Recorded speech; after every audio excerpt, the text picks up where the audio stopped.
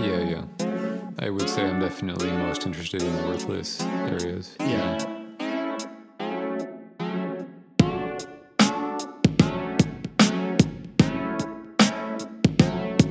What's my thesis?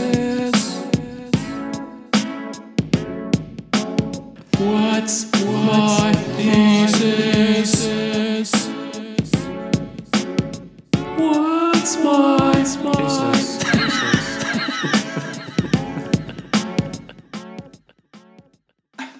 Go for it. Continue. You had a question. Yeah. Or an interjection. I have a hard time. I really have a hard time with this idea of the like noble bumbling idiot genius scenario that you're proposing, because like I mean, like I get. Oh, you mean of Biden? Of Biden. Oh, okay. Yeah. Of like just like.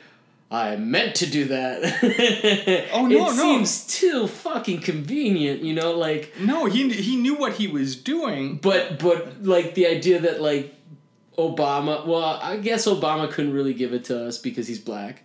Mm-hmm. So I'll take that. But, yeah, I don't know, dude. I don't know. Well, and yeah, Obama had a lot of shit about whether he's an actual Christian, and so he had but my issue is with Hillary, what she was saying about it before it happened, you know, and like she was pandering on something that didn't affect her. No, I get, yeah, but it affects the people. What she says, you know, it's sort of like, okay, I get what you're saying about it being a calculated thing. But then we go back to the super predators comment.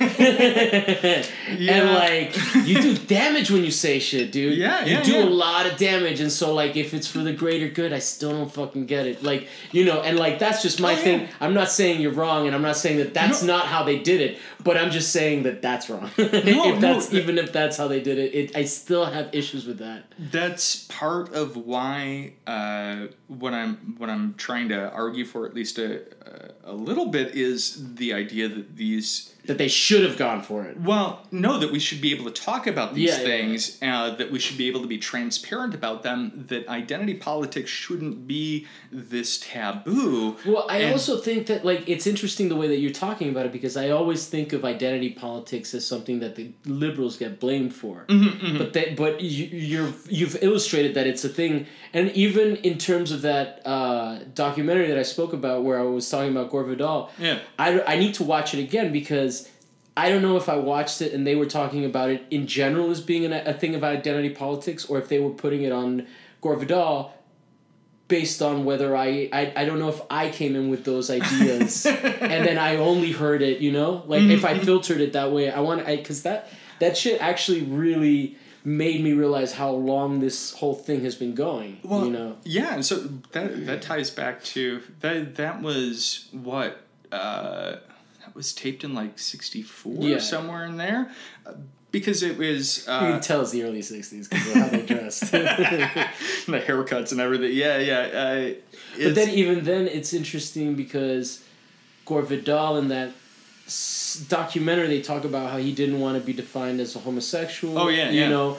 But then now it's all about labeling things and calling things what they are, and then so like, are we gonna go into a thing? And I'm not obviously not qualified to talk about any of this shit, but I'm just saying, like, it's an interesting back and forth between how people, like, I totally understand where Gore Vidal was coming from. He didn't want it. He didn't want to. He had multiple identities that were contingent. He didn't want to have this one overlying label that constrained him into a single, can't do air quotes on the podcast, but a single homosexual identity where that may not have been something that he accepted or felt was a coherent identity. And I guess that's what's happening now that's different, which is that you can just come up with your own, like, I mean, that sounded dismissive, but you can expanded. It's expanded, and there's nuance. Yeah, no, you know, we have a lot more people and a lot more ability to connect between people,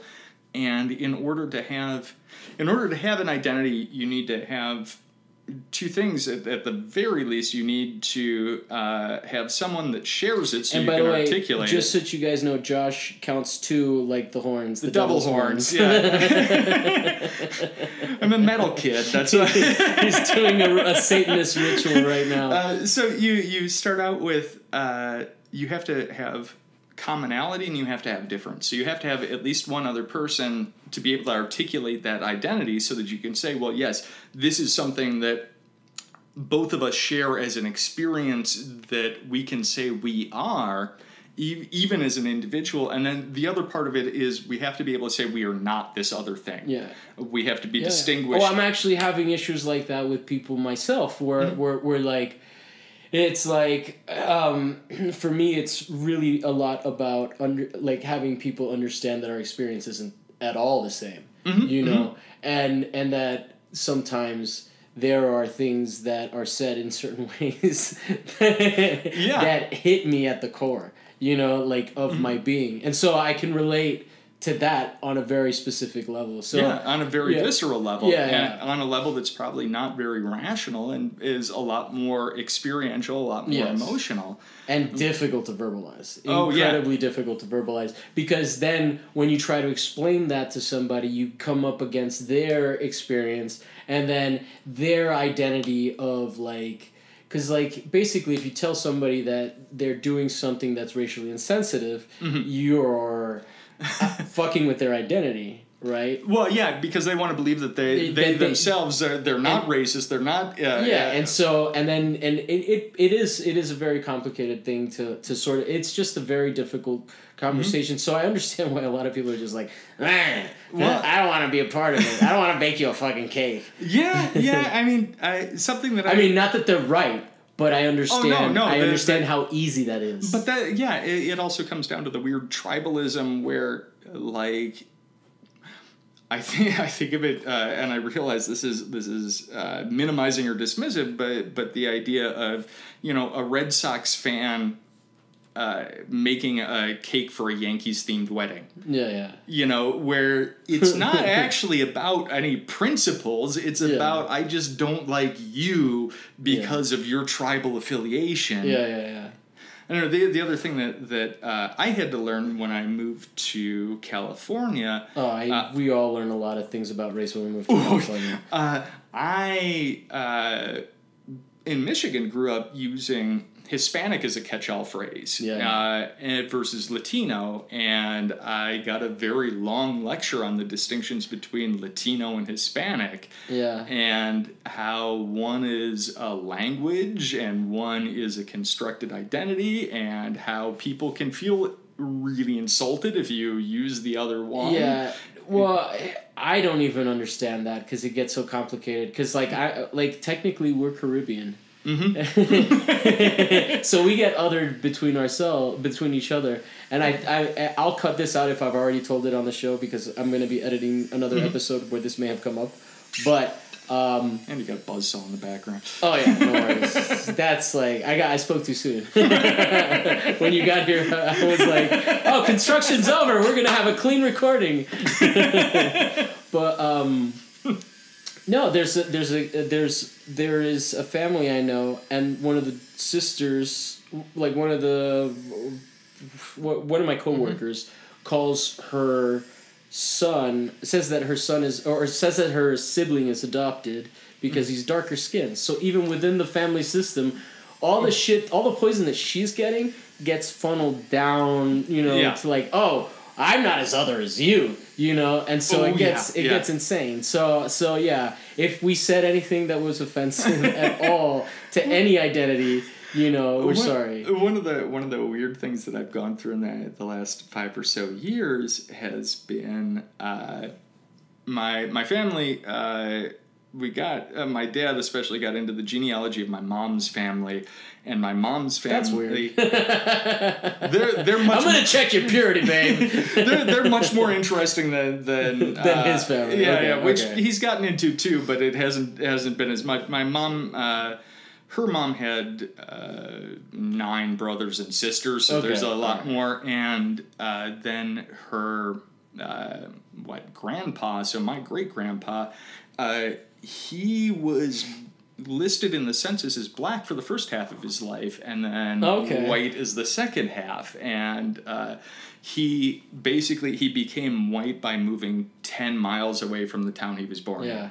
And so within my grandma's generation, there are a bunch of kids that phenotypically definitely look like there's a big African influence. You just dropped the word that I need you to define for me. Oh, phenotypically. It's awesome, though. What is it? Your phenotype is how your genes express in your physical body, I think is the easiest way to do it. Oh my God! I'm Persian phenotypically. Yeah, you go with, your blue eyes or brown eyes is a phenotype. Okay. Your brown hair or blonde hair is a phenotype. Oh, so I can't say what I said. So the sentence that I said. Usually it's not as precise as you would like, but it definitely worked. Yeah. But yeah, so basically I have, my mom has aunts and uncles who have relatively dark skin, kinky hair, wide nose, thick lips, like that. Now you're sounding racist. And then folks who don't. And when I was growing up, the story was, it's a Cherokee princess was in our family, and they have to change the story. That's crazy. And so then, about 10 years ago, enough of the racists had died that we got drunk, and it was like, let's be honest, family reunion, Grandpa was black, and then I've seen them retreat from that now that a couple of more died off, the folks that were willing to talk about that. And so now they're white again, and nobody knows exactly how to dance around that. That's my mom went and got the one of the genetic testing, and that's a thing that white people do a lot. Oh yeah. We don't trust that. Yeah. I don't trust it either because it has a huge margin of error. No, I don't trust anyone having my DNA. Yeah. I still have that healthy paranoia the of Golden State Killer, and you're like, that could be me. That could be me. Well, no, I'm not a murderer. I'm not a serial rapist. Thank you very much. Well, I was thinking more just my DNA could be at a crime scene, and then that shit just pops. There's not any justice in the system. But so it was something that my mom took, and she is. She came out as roughly 3/8 African American, so we've been trying to work out how the hell the math actually comes out. But she should arm wrestle Rachel Dolezal.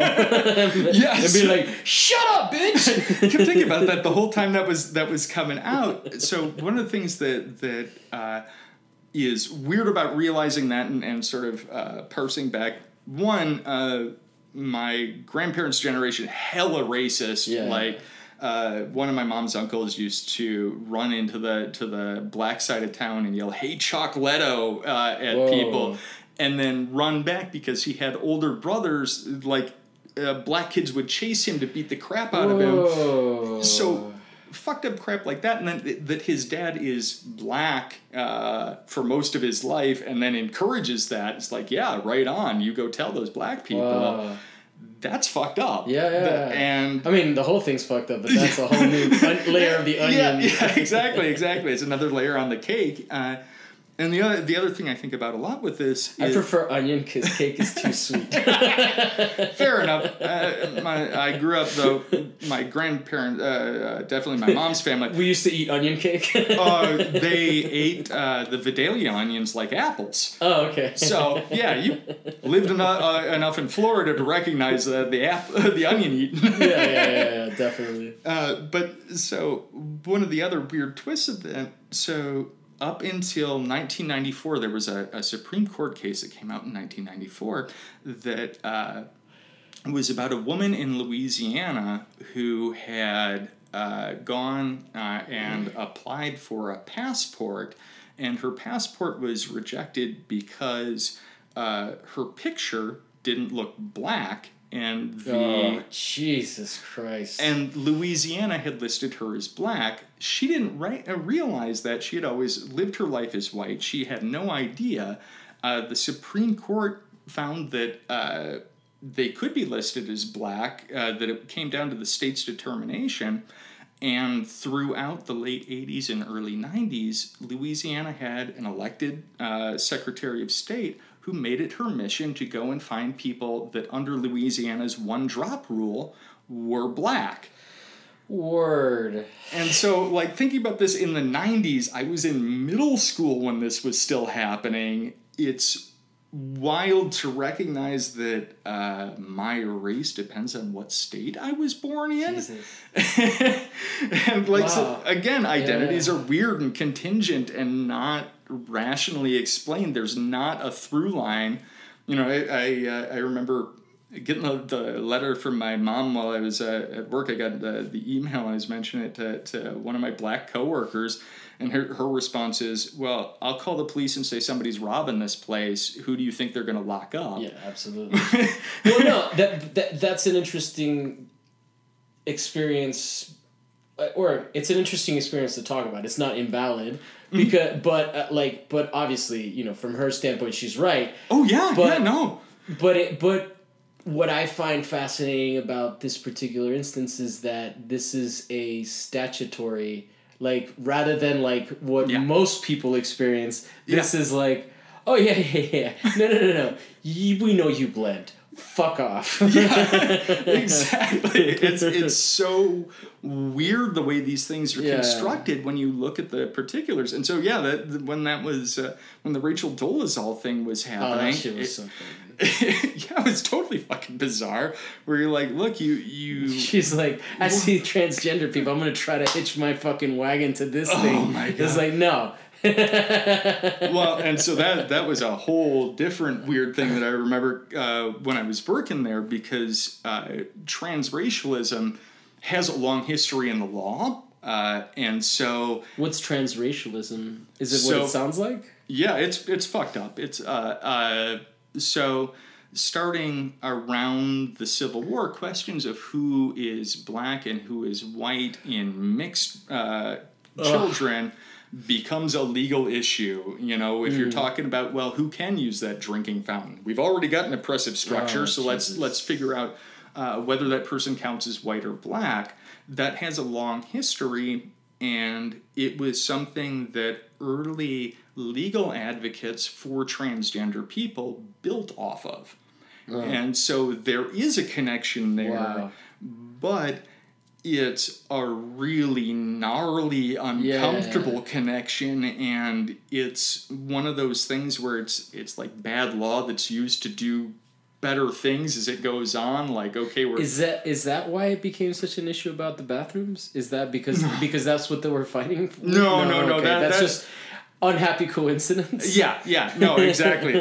That was the bathroom thing was just all dumb.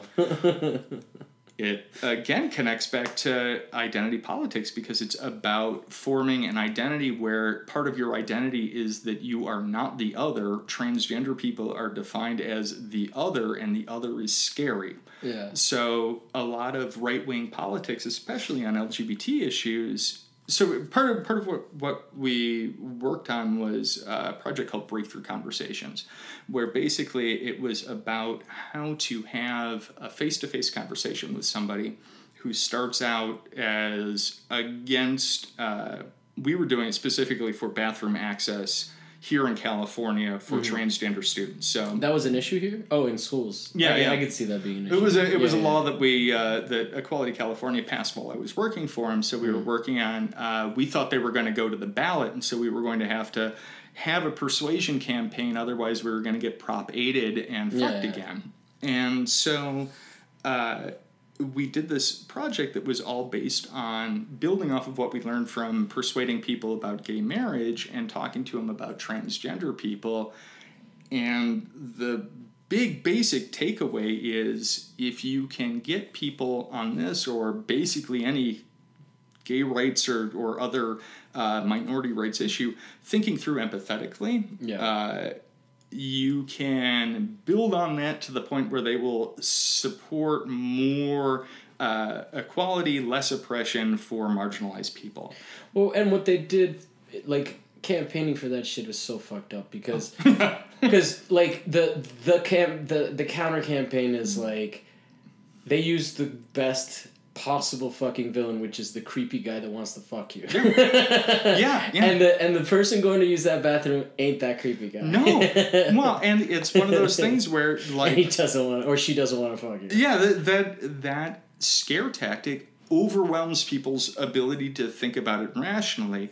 Their identity through fear is more salient than their identity through it's that emotional thing you were talking about. And absolutely. so you have to, like, honestly, people who are transgender are like order of magnitude more likely to be attacked in a bathroom than somebody that looks cisgender. Oh, yeah.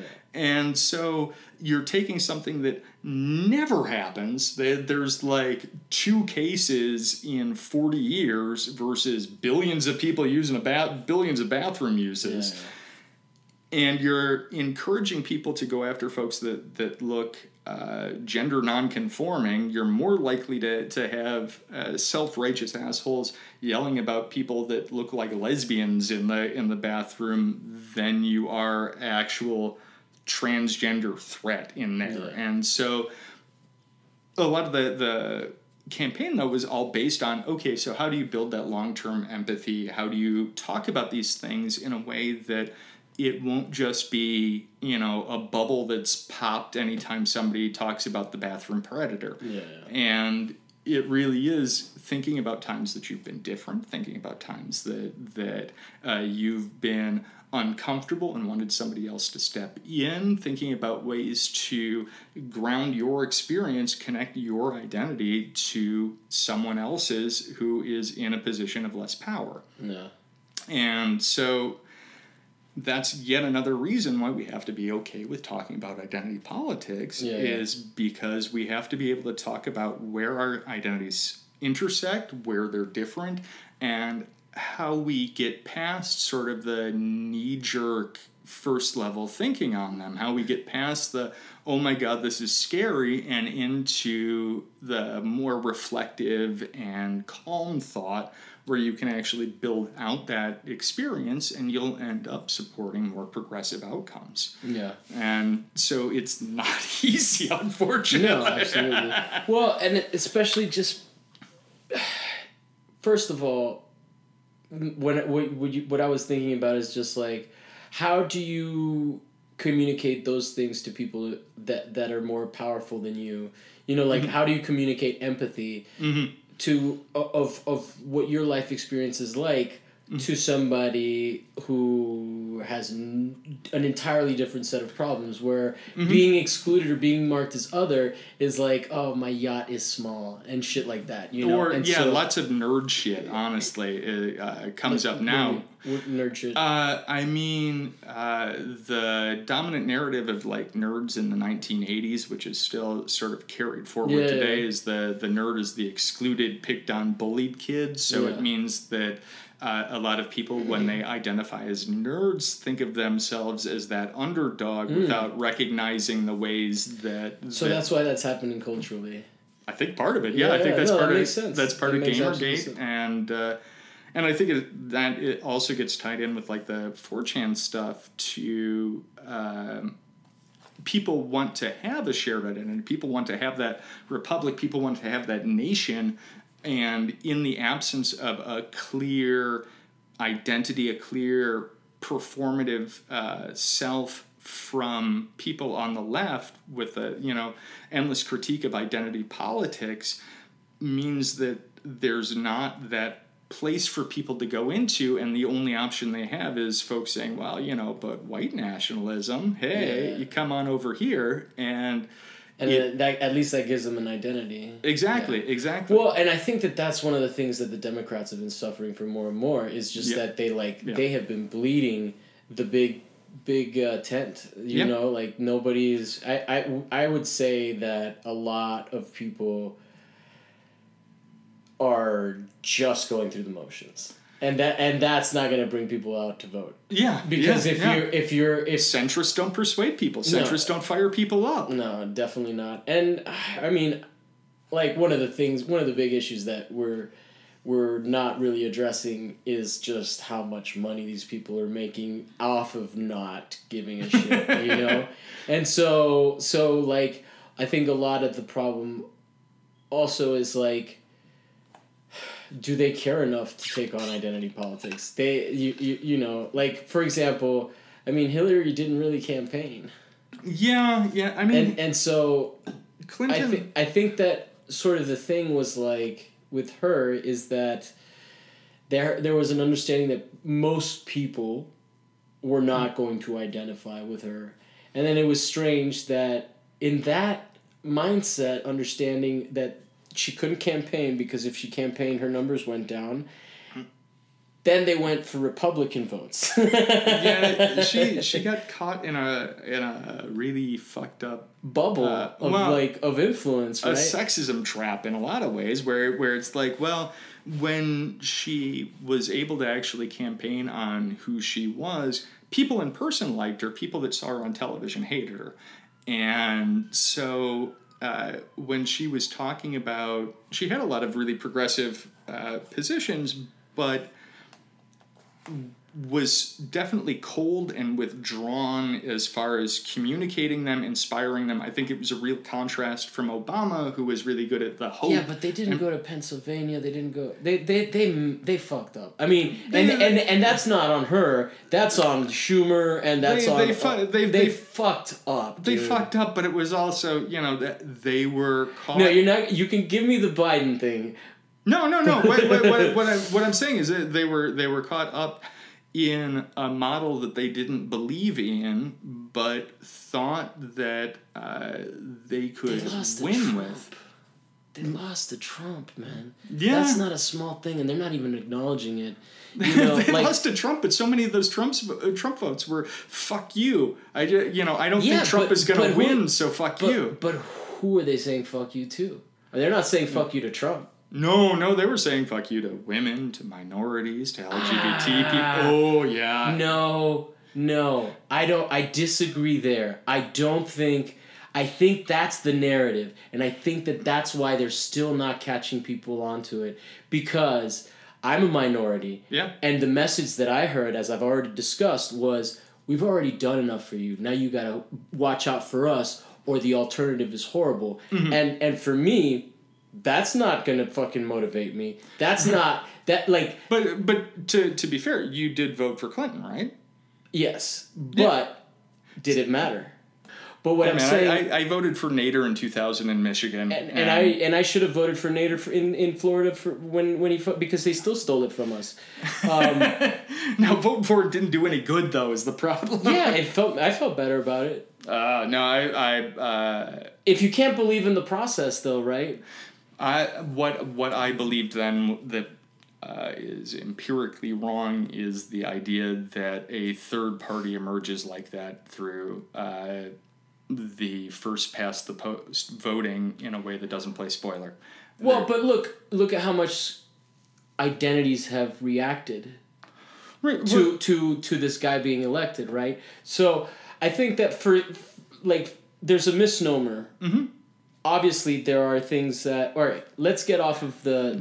What I wanted to sort of circle back to was if they're saying, okay, you're a minority, we've done enough for you, we're going to support your interests going forward, we don't really need to court your vote. That's an appeal to you as a rational voter, not to your identity. That's an appeal. No. Because it is intrinsically misunderstanding my identity with me saying that I am a person and I matter this election too.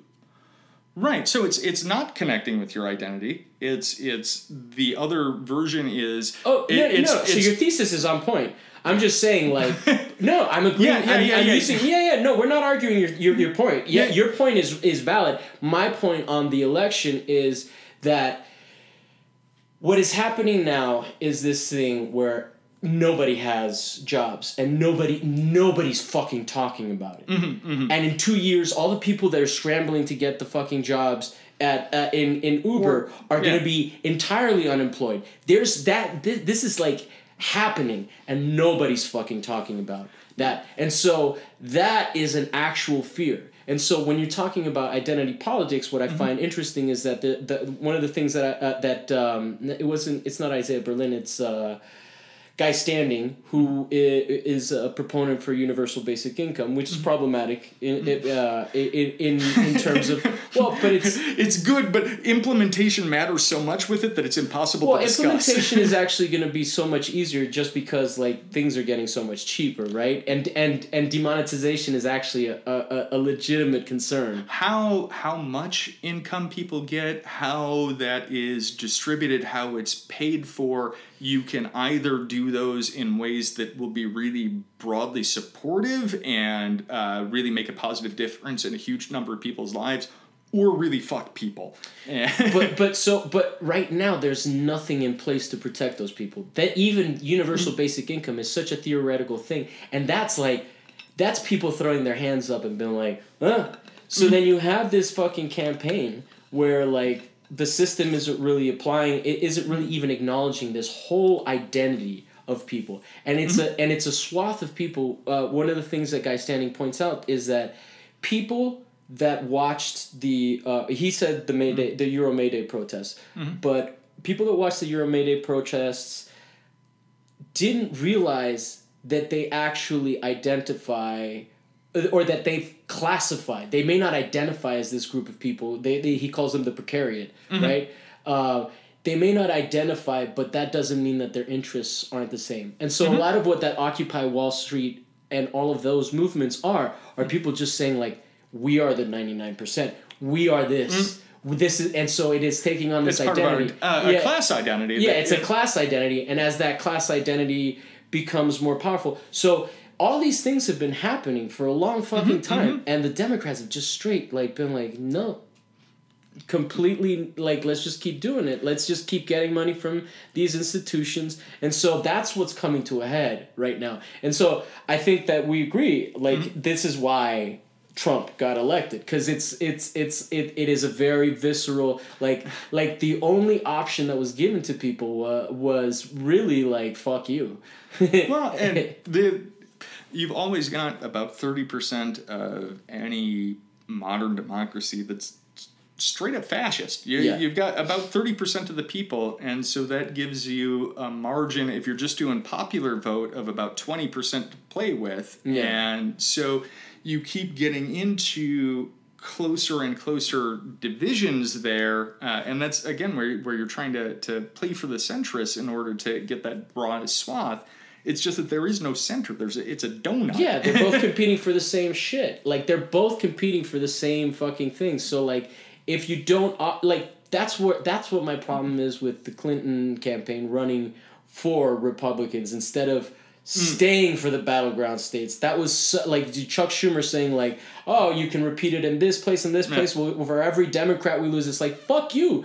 The whole point of the problem being with Bernie is that he wasn't from the party. So now you're telling me that this motherfucker who's not from the party can determine, but then you're going to go look for people that aren't from the party to vote for you and tell me to fuck off? Like, so like that is very visceral. For a lot of people. And I think that... And that's a close election where people on the outsides and having the more... Yeah, exactly. Yeah. And I didn't decide it. No, because you were in California. Yeah, so I'm nice and safe here. But and so... That's why you got to vote in primaries, man. No, I did vote in a primary. I didn't get what I wanted. Because we got enough. No. We got enough. And so I think, like, I really appreciate this topic because it is an analysis of, like, why fucking, like, nobody really... It was a very logical pitch that we got. It's like, yeah, it's worse than this asshole. It's like... Yeah, but that's not always enough. But my day-to-day life can't be that much worse, and that's the reality of it. Trump's bullshit isn't really going to hit us for like another decade. Oh yeah. And that's when we're fucked. Oh yeah. Well, so like the day-to-day with Trump is like so like I don't even pay attention to it because it's the same shit. Like the same shit was happening before, but it wasn't a spectacle. Yeah. I think the Democrats aren't challenging him on anything. They just greenlit all of the judges, and that was the fucking campaign thing. Come on. That's why we were supposed to vote for Hillary Clinton. It is bullshit. It is all a fucking theater. They don't resist Trump. The way that they had to resist, though, right now is Schumer has to be able to get every single Democratic senator to not show up. That's the only way that they have, because then they don't have quorum in the Senate to move forward. But without the majority, they could have forced the vote, and they didn't. There was no way they would have gotten 50 Republicans into the Senate in time, because not they're short, and not everybody would have gotten in there in time. Well, since McCain stepped down, Is that what we call passing away? Well, no, because he did step down before. He stopped showing up basically. Yeah. The quorum issue is that you have then 99 people showing up. You need 51 to be able to do any business in the Senate. Yeah, and they weren't going to be able to get. Well, they would have to be able to get folks like Heidi Heitkamp and Joe Manchin to stay home and not do any votes, because as soon as you step in, the majority can change what's on the agenda to include votes on... So it had nothing to do with Labor Day weekend? No, it's a little bit because they want to go home and campaign, but it's also because Schumer isn't skilled enough at whipping the votes, and exactly! What's your point? The Republicans and the Democrats are asymmetrical is part of the point. It's the Republicans are an ideological party. The Democrats are based on a provision of services to constituents, so they are always... No, they're not. That's how the coalition works. They're based on their responsibility to their donors. Oh, no. Where's the single payer? Where's the single... Yeah, that was not about donors. That was about getting shit passed. It wasn't, because it actually just came out from the Koch brothers that and this is already getting too debatey. We probably ended the episode. But yeah, like it came out that there is literal proof from the Republicans that it's $2 trillion cheaper than the current system. Mm-hmm. That was the Koch brothers study. Yeah, it was a report. Oh God, I'm trying to remember what the official institute was there. Yeah, where yeah. So one thing that I'll say is just an aside. I'm for universal health care. I think that the focus on single payer can be distracting because there are a shit ton of ways to do it. But we already have Medicare.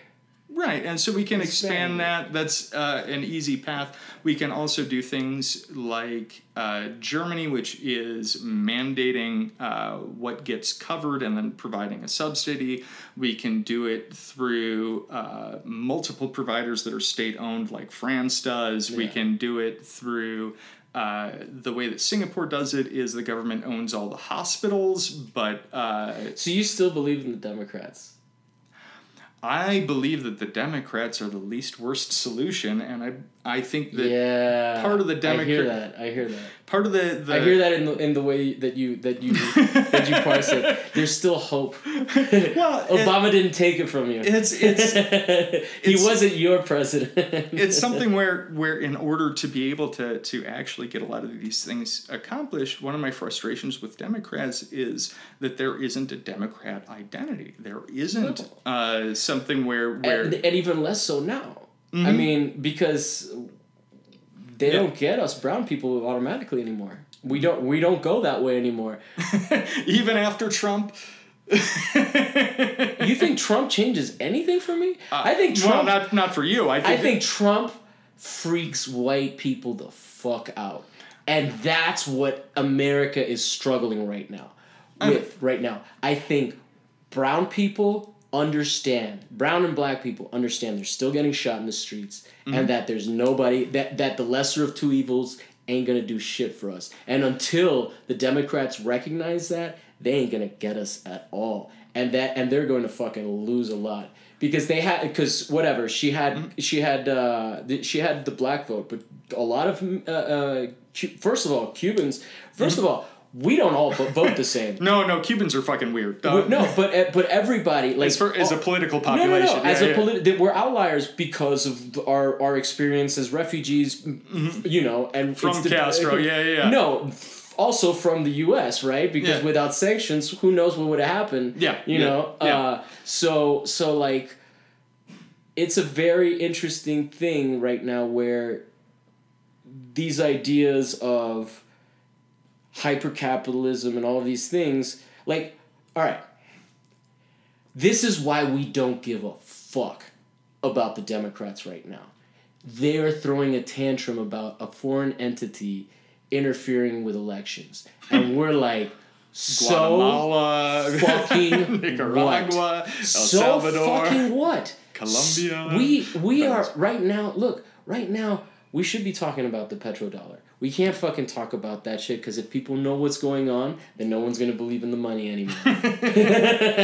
And so, like, we are teetering on some fucking bullshit. And it's all this big fucking parade. And, like I agree with you 100%. There is no identity. And I know that you're hopeful. But for us... Like, and I know I'm speaking for a lot of people that I don't speak for, but like, but seriously, you see this shit, man. Like, you see this shit, and like, you see Black Lives Matter interrupting Bernie Sanders and interrupting Hillary Clinton, and you see people say like, they shouldn't do that. No, they fucking should. They absolutely should because people are getting shot. And so I think that like a lot of that shit gets so inside baseball and so bubbly. And I think that there's a group of well-intentioned white liberals in this country that have this sense of like, why won't you guys like just follow along to what we're selling you? And what I'm trying to say is like, because you're not selling us anything we like. We do not identify with this thing. Like you're saying, you need to play that identity shit and you need to play it well, right? Because like, okay, like it should have been a much bigger victory, the gay marriage shit. Like that should have been fucking rubbed in people's faces, But the only thing that was happening this last election was that they were all about like,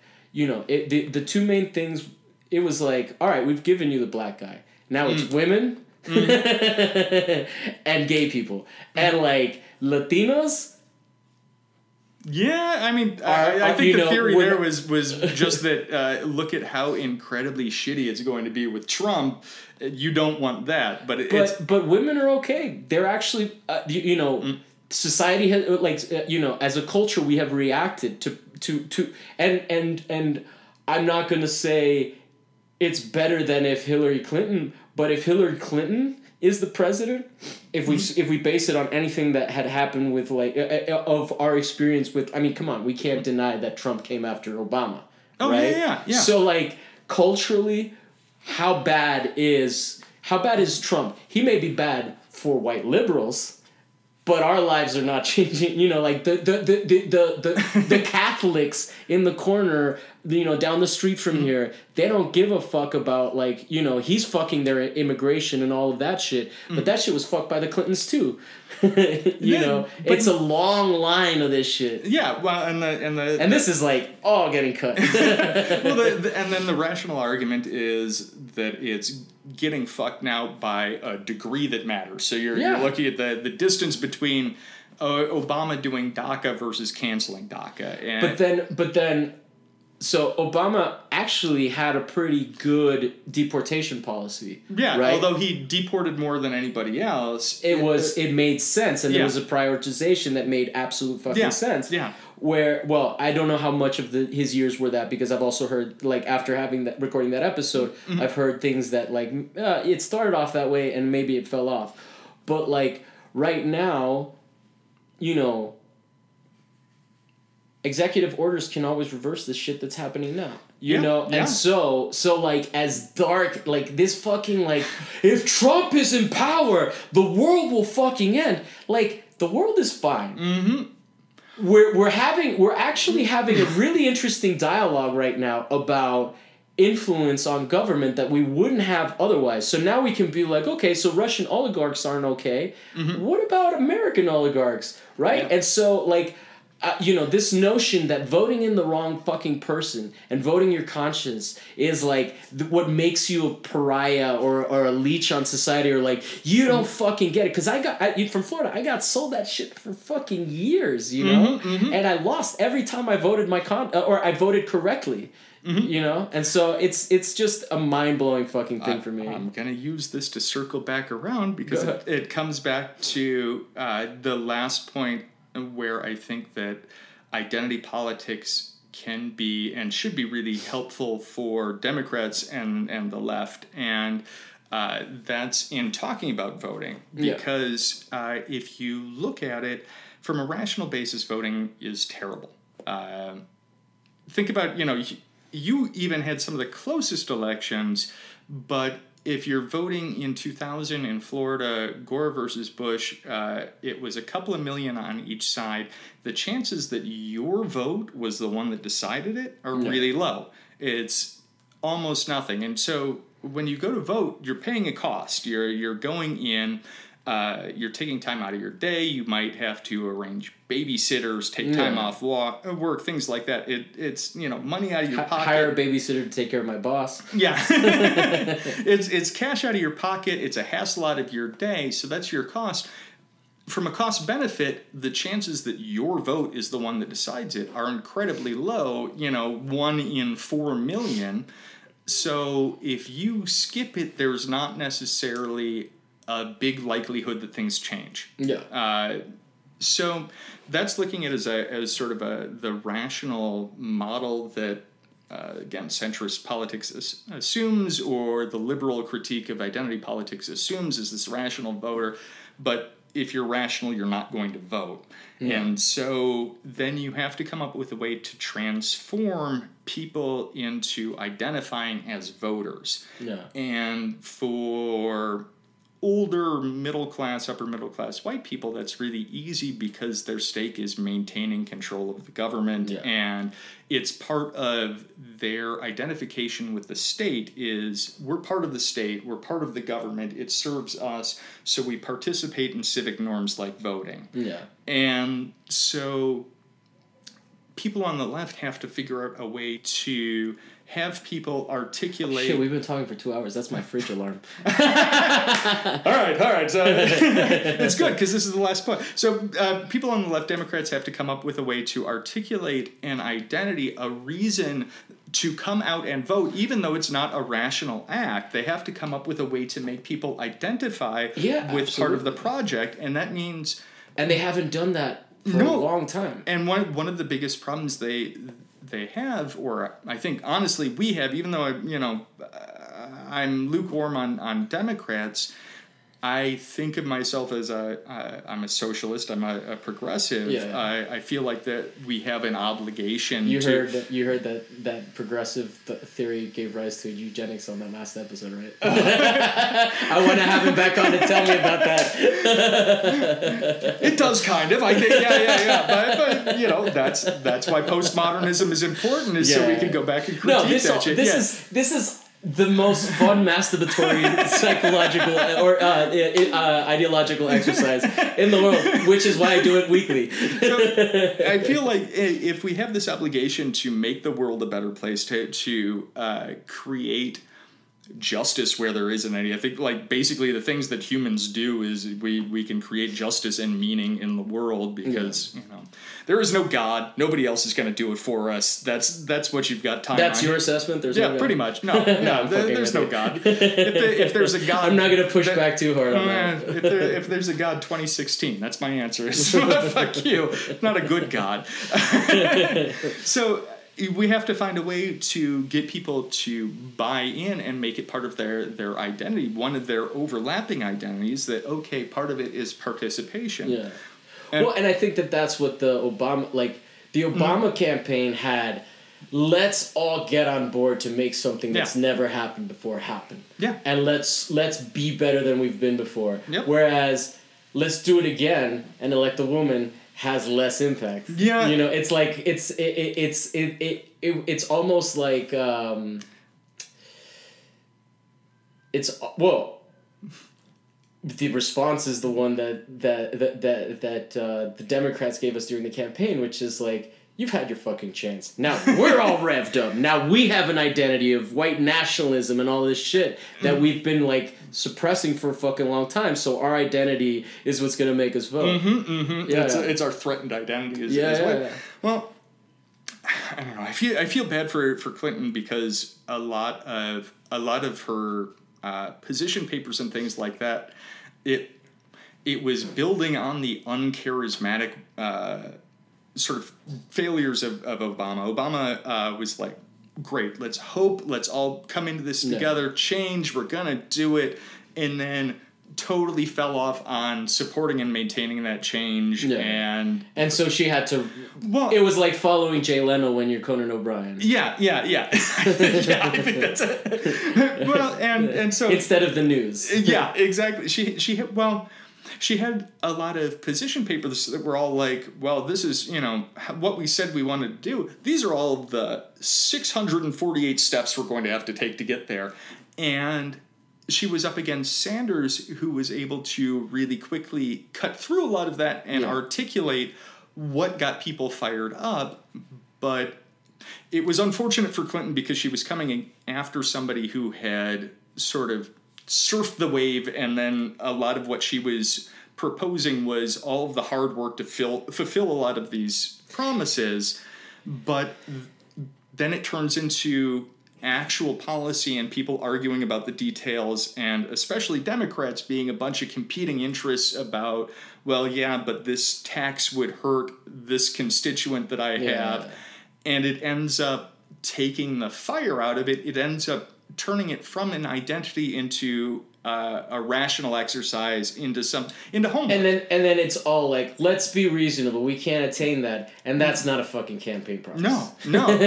Even though it might be because true. Because then it ends up being, we've given you enough. Yeah. You brown people, you had your black president. Well, and you brown people, I have 600 pages worth of homework that you can do if you really want to be a part of this, or you can wait in the wings and just be trotted out for photo ops. And it was something that profoundly didn't connect with people. And it painfully didn't. Yeah. Because, look, voting that election was very, very, like, even if you vote for Clinton, it's not, you're not like, yeah, Clinton. I was on some things because I'm a nerd and I could go through the, homework and be like, ooh, all right.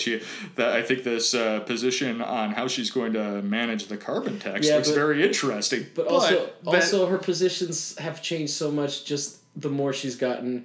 Like, I mean, one of the things that we're really not talking about here is how much corporate influence there is in politics in general. Right. And so one of the things that just rings disingenuous about her after the Obama years, and it's not her fault, is like, you got this guy fucking getting $400,000 from Goldman Sachs, and like, so now we hit the Hopi changey stuff, which is what Sarah Palin called it, which is such a good, it's like her Trumpian fucking slam that I still remember. The Hopi changey stuff becomes Hopi changey stuff. So. It was also something where coming up with a way to get people excited, it's never been what Clinton has been about. No. And it's a shame because part of the problem is you're looking at the difference between actually governing and campaigning. And but I feel she would have been actually really good at being president. I feel but I think and that is one of my pet peeve arguments, and I know I'm not saying that you're making that argument, but I'm just saying, like, just because she's qualified doesn't mean that her policies line up with my ideals. And that is what I think you're talking about, right? And so, like, yes, she would have been a very competent president, but then I could also say that about John McCain, and I didn't necessarily want him to be president. I could also say that about probably Bob Dole, and I didn't necessarily want... Almost everybody who has run outside of Trump is Notice I didn't say Romney. But you get what I'm saying? Like, like, there is this sort of hysteria that I think liberals have about the world falling apart, and I think it comes from the white liberal, the white privilege side of the liberal contingent, which is this idea of we take on all these things for all these causes for other people, like, you know, like we care about minorities and but like ultimately we care about things that they don't care about, and when we start talking about those things, we get called Bernie bros and shit like that, you know, or just different things, disruptive or identity politics. Or and exactly, and so it's like, yeah, but you're not offering me anything. Yeah. You're not offering me anything. You want me to vote for you out of responsibility to not let Trump get in office. You haven't articulated something that I can move toward. Yeah. Well, no, and not just that. I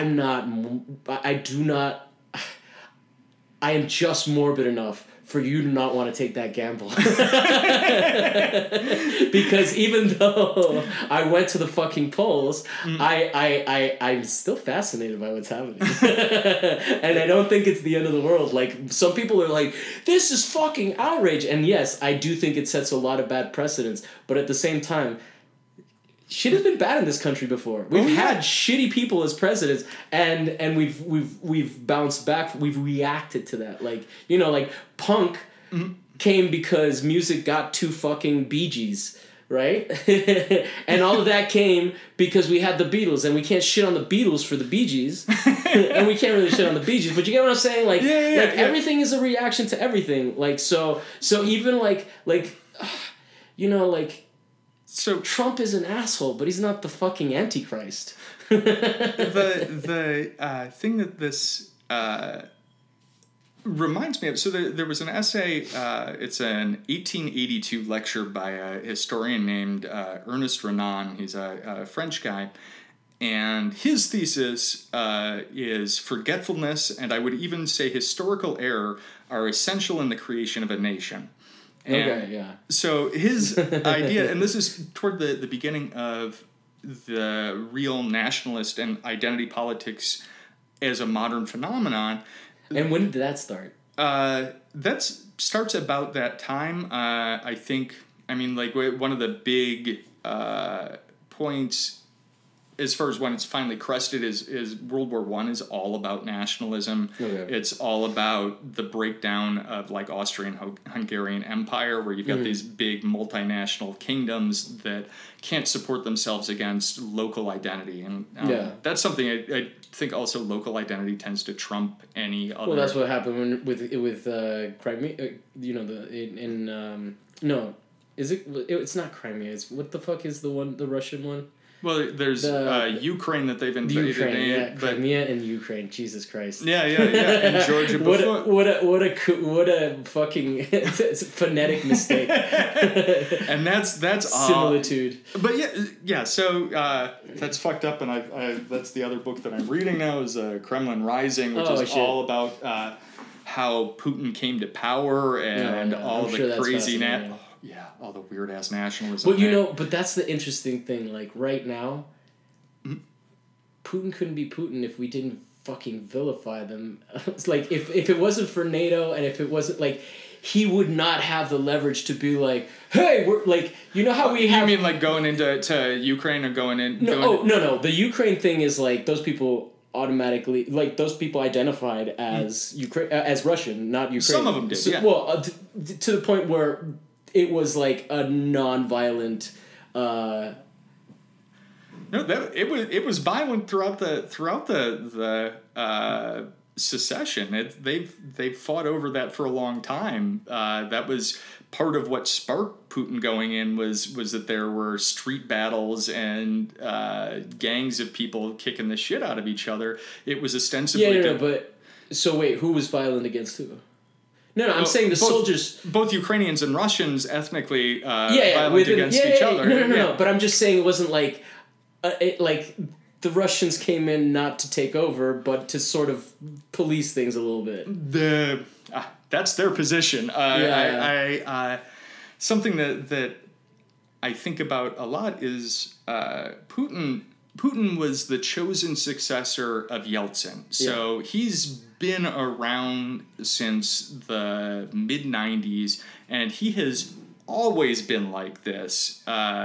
Yeah, but then we also went back on our promises not to encroach with NATO. I mean, all of that shit gets very complicated. My main point is that without us being as us as we are, I don't think Putin would be able to go to his people and be like, hey. No, well, I think the better. I think that the way that I would say that is without us invading Iraq illegally, Putin would not have invaded either Georgia or Ukraine. Yeah. We gave him permission in a lot of ways. Well, because how are you gonna fucking argue with our reasoning when it's applied elsewhere? Yeah. Right, yeah, and so he's. But there's this sort of sense of denial that's happening with us, where we are fighting against this force that's basically China and Russia. and it's a question about realistically how long are we going to be able to keep fighting wars in the Middle East so that they don't buy oil in other denominations. That's where I do see a potential for optimism. Is I do think that it's possible to articulate an American identity that is not based on our opposition to other great powers. Oh no, and that would be fucking great, but that's not happening right now. No, well, but that's something that I think. And that's one of the things that the Democrats are doing. So that's also fucking them in terms of identity politics. Is they're attacking from the right. Which is like, if you attack from the right, you think that guy's not going to go more right. Yeah. Well, yeah. He's talking military parades, bro. Russia is its own thing, because Russia is basically openly fascist. And although ironically they call themselves anti-fascist all over, that's they were fighting fascists in Ukraine. They've been fighting fascists forever. But no, we call ourselves a democracy. But there's a lot of PR. Yeah. Well, North Korea, the Democratic People's Republic. Yeah. I'm just saying we eat our own bullshit just as much as they do, for sure. Right. Without a doubt. And I think that a lot of it to me, it's a fascinating culture just in terms of like what we did to them during the Cold War. Yeah. By beating them during the Cold War and then making them pretend like they were doing okay. And like, just as a society, oh my God, that must be so crazy. That's why they're so fucking tough and they do all that daredevil shit where they walk on buildings. I think honestly it's the post-Cold War period where we fucked them more than anything, because that was, you want to talk about when Yeltsin and that's why Putin is Putin. Yes. Without us going back on everything that we said once the Soviet Union collapsed. We promised them a hand up, instead installed oligarchs, and what Putin said was, okay, I can work with oligarchs. If this is the way it is, then fuck yeah, I can do this. So we continue to and so that's actually one of the things that I would really like to see articulated from Democrats and the left in a way that I think can be... Tulsi Gabbard's pretty good at that. Well, I was thinking more of Elizabeth Warren, but I've seen other people talk about it, is anti-corruption, and I think that gets to the heart of a lot of the money within American politics. But if we start going after oligarchs, both in Russia and the United States, just on corruption charges, well, one, we wouldn't have Trump if we were really being honest about who's hiding money where, and going in and saying, look, we have to have transparency about this. We have to have an egalitarian approach to political participation. And that only comes from cutting down on corruption. But it's legalized now. Well, yeah, it would be changing the laws so it's not legal and then enforcing the laws. But who's going to do that? Who's getting paid to do that? The problem is that everybody who's there's no financial incentive. They've won under the current rules, so they have a very low incentives to change it. But what needs to happen is a whole bunch of people need to fucking die because robots killed them. Well, I mean, like, we have seen this before, though. We saw this in the progressive era of the 1890s to the early 1900s with Teddy Roosevelt, where like that's how he rose to prominence. Was New York mayor, went after corruption there. New York governor went after corruption there, and then came to the presidency on, I'm going to fight machine politics. I'm going to fight against people ripping us off. I don't know. We're good. We're like at 2 hours and 30 I'm sorry minutes. to make this so. No. Well, politics always gets fucking. You always get in the weeds. Well, anyway, go ahead. So finish up your thought, and then basically, I guess we'll coming up with I think that also again plays to coming up with an American identity that is progressive. Well, we used to be so much better at that. Now everything is so. Well, we used to be kind of deeply hypocritical about it, but we were much better about it here in America. We were just shitty about it, Yeah, well, no, I mean, like in terms of propaganda for kids and stuff. Like you don't see like how to be swell, shit like that, and but that was like something that like government thought about. You know, like culture was definitely something that they invested. Did you ever see the John Cena ad council ad? No. John Cena, the wrestler? Yeah. Okay. Because you said it weird, and I was like, is this a scholar? I've only read it in books. So. What books are you reading? More of a Stone Cold Steve. There's a fun one. If you Roland Barthes has a whole book about costume wrestling and masked wrestling and how the signifiers and signified work and heel versus turn. So it's a good 1950s gay French approach to masked wrestling. I'm trying to remember where I was. That's all good. So we used to do a much better job about that. So John Cena has an ad he did a couple of years ago talking about all of the different labels that people can have and how they're still American. And, him walking through, asking you to, think about an American. What do they look like? You probably thought of a man. Statistically, most Americans are women. Yeah. You probably thought about a white dude. Statistically, most Americans are a person of color. And... So we beat you there, motherfuckers. We've been working on it. Hey man, I got my DNA test. I'll be applying to get past the purges. Yeah. Oh my god, I find those purge movies so fascinating. They're a little too close to home. They're a little too plausible for something so ridiculous. I claim substance abuse and I have never made it through a whole once. They're fun, and actually, surprisingly, there's one. I think in the first one, like there's a couple, and the girl is the one that becomes a badass, and the guy dies. And I was like, oh, interesting choices. That's very progressive. It's still, it's still a shit action movie, but it's the regressive use of violence to coerce people, but at least a gender roles. I actually think there's a little bit of it that is like, I think that at first I was like, oh, this movie's stupid when it first came out. But the more we get into the Trump years, the more I'm like, yeah, there's like literally, mass shootings all the time. Like it doesn't seem that crazy and silly. It seems like, holy shit, like context change for these movies, and now they make a little bit more sense. So like every year that passes, I have more respect for them. So I should go back and watch them again. Right? I mean, they're not good. That's okay. I watch a lot of movies that are good. Yeah. Well, the thing that bummed me out is that there's one that could have been so great, which is with Omar Epps called Meet the Blacks, which is a story about a black family moving into a white suburban neighborhood. Trailers for that. Yeah. It didn't look like it could be like from a premise standpoint. It could be at least fucking fun. Yeah. It's terrible. I mean, I shouldn't have been surprised, but I still, part of me You're still hoping for Get Out, and it could have been at least closer to it. No,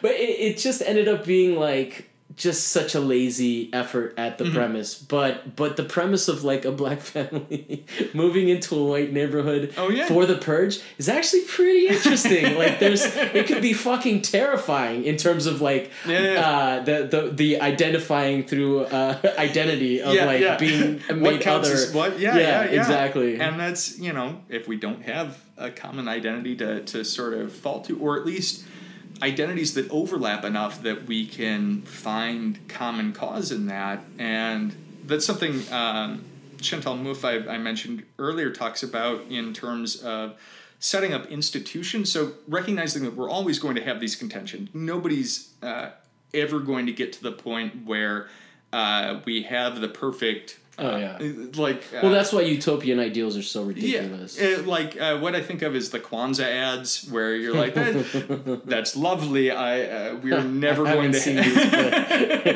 just as a concept, the idea of Kwanzaa ads seems so pandering. Exactly. It doesn't seem like any ad exec celebrates Kwanzaa. Exactly. Like when you see the Metro ads, and you're like, none of you motherfuckers take public transit. You have no idea what this is. And then also, let me back-track and say I not that I'm assuming that there are no celebrators of Kwanzaa in the advertising world and that they can't get those jobs. My apologies. Yeah, no.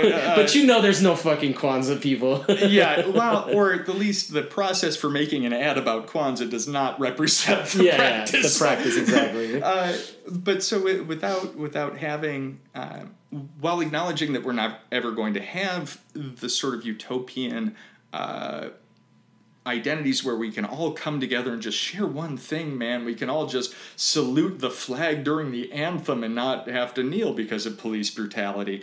Yeah. So that blinds us from the ability to build institutions now where those sorts of contentions can happen, and can happen in a way that is not dangerous for the underpinnings of society. It's like any relationship. If you don't acknowledge them, it just festers, right? Like if you have a girlfriend and she does something and you're not happy with it, well, you're married. So. If you have a girlfriend, that's fucked up. Yeah, but I don't acknowledge it to my wife. No, it's no, totally. Like there is a dishonesty that happens a lot in politics, which I think runs counter towards, and I think there is an inescapable element of money, which you brought up, like where it's like, I mean, I look at Rachel Maddow and what she's become, and it makes me so sad. But she's making tons of money, right? And so she's made it to this echelons of to this bubble where like. It's a bummer, to first of all, it's a bummer to have lost her. And then secondly, it's just a bummer that it can happen to somebody, I don't know that if someone's like, yo, you're going to make $30,000 a day and what am I gonna do when that happens? I'm like, Coca-Cola, we're here to sponsor your podcast. We just need to talk. Delicious taste of Coca-Cola. Isn't it great now in the summertime? I guess. Thank you, Mike Hess Cream Amber. So we've got, on the one hand, we've got to have ways to talk about things like, honestly, we're still not over slavery. We're still not, that we have Confederate monuments up. We're still not over the Civil War. That shit wasn't that even that long ago. People were lynched in like the 60s. Oh, yeah. Well, people were putting up those monuments in the 60s, which was basically like, hey, my grandfather was into lynching. Isn't that great? And so part of it is coming up with ways to talk about these and ways to contend with these different conflicting identities in a way that isn't just papered over, isn't just, well, everybody salutes the flag, but also allows us to forget them, to move past them. Yeah, sort of like what South Africa did. Yeah, the Truth and Reconciliation. And that, or Nicaragua had a really similar process. Oh, really? Because what years? That was after the first Sandinista. I really like. So that would have been early 90s. My Solis's pictures. Susan, what the fuck is her name? She's just a photographer that had some really nice pictures of the wars over there. The sort of post-Contra era? Yeah, so that would I think El Salvador did too. But basically it was about, we need to have an identity that both allows us to come together and talk about these things in a way that can reconcile us, and also an ability to forget and move past and not keep bringing up the same pain over and over again, if we're going to be able to move together as a society, as a country, as a people. Yeah, but I think that is an interesting point in practice. But I think that there is a heavy emphasis on the let's forget without a let's acknowledge part to it, especially with black people, because like right now they're getting killed by cops. Oh yeah. Well, and so one of the things that I meant to touch on earlier and then sort of wandered off from was thinking about who does the work is really important. Yeah.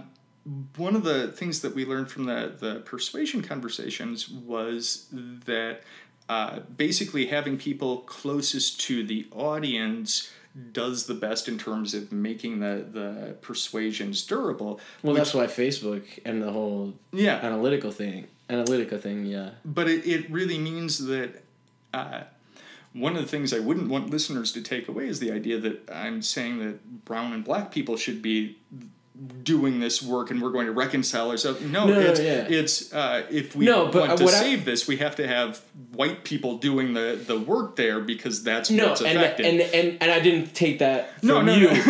I didn't think that was what you were saying.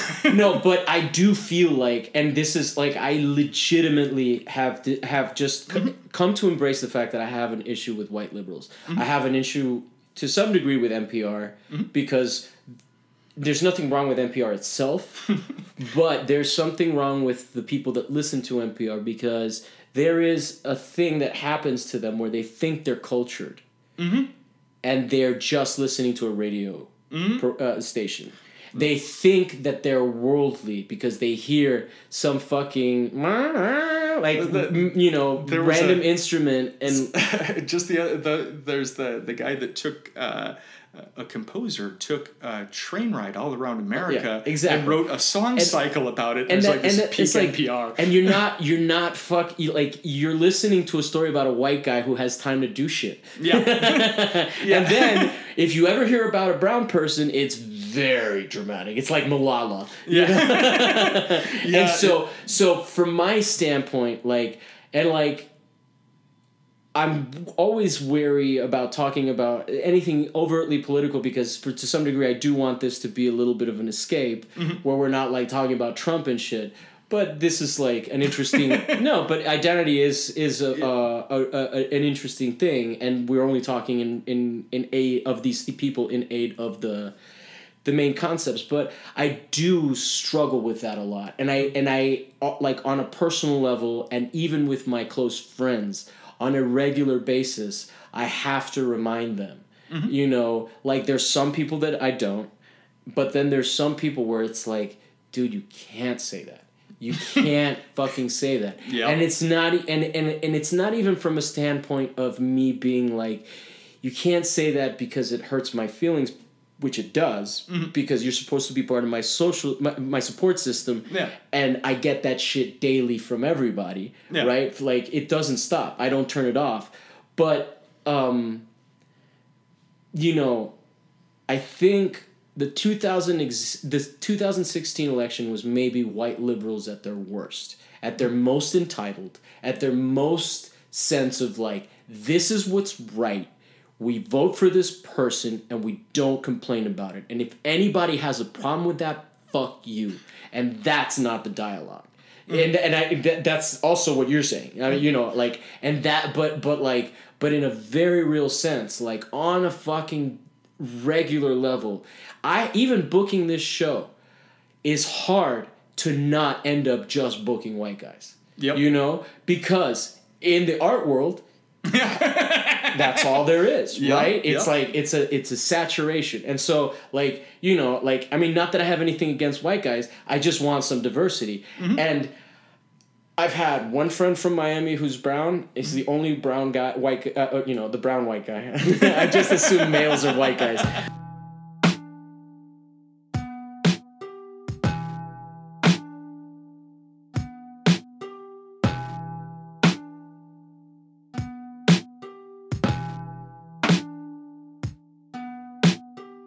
those people get preachy and tell me how I need to vote, or tell me what my identity is, or how I should feel, what I should be relating to, whether it should matter to me more that Trump is not in office. It's like, the world is fine, Trump is in office. Yeah.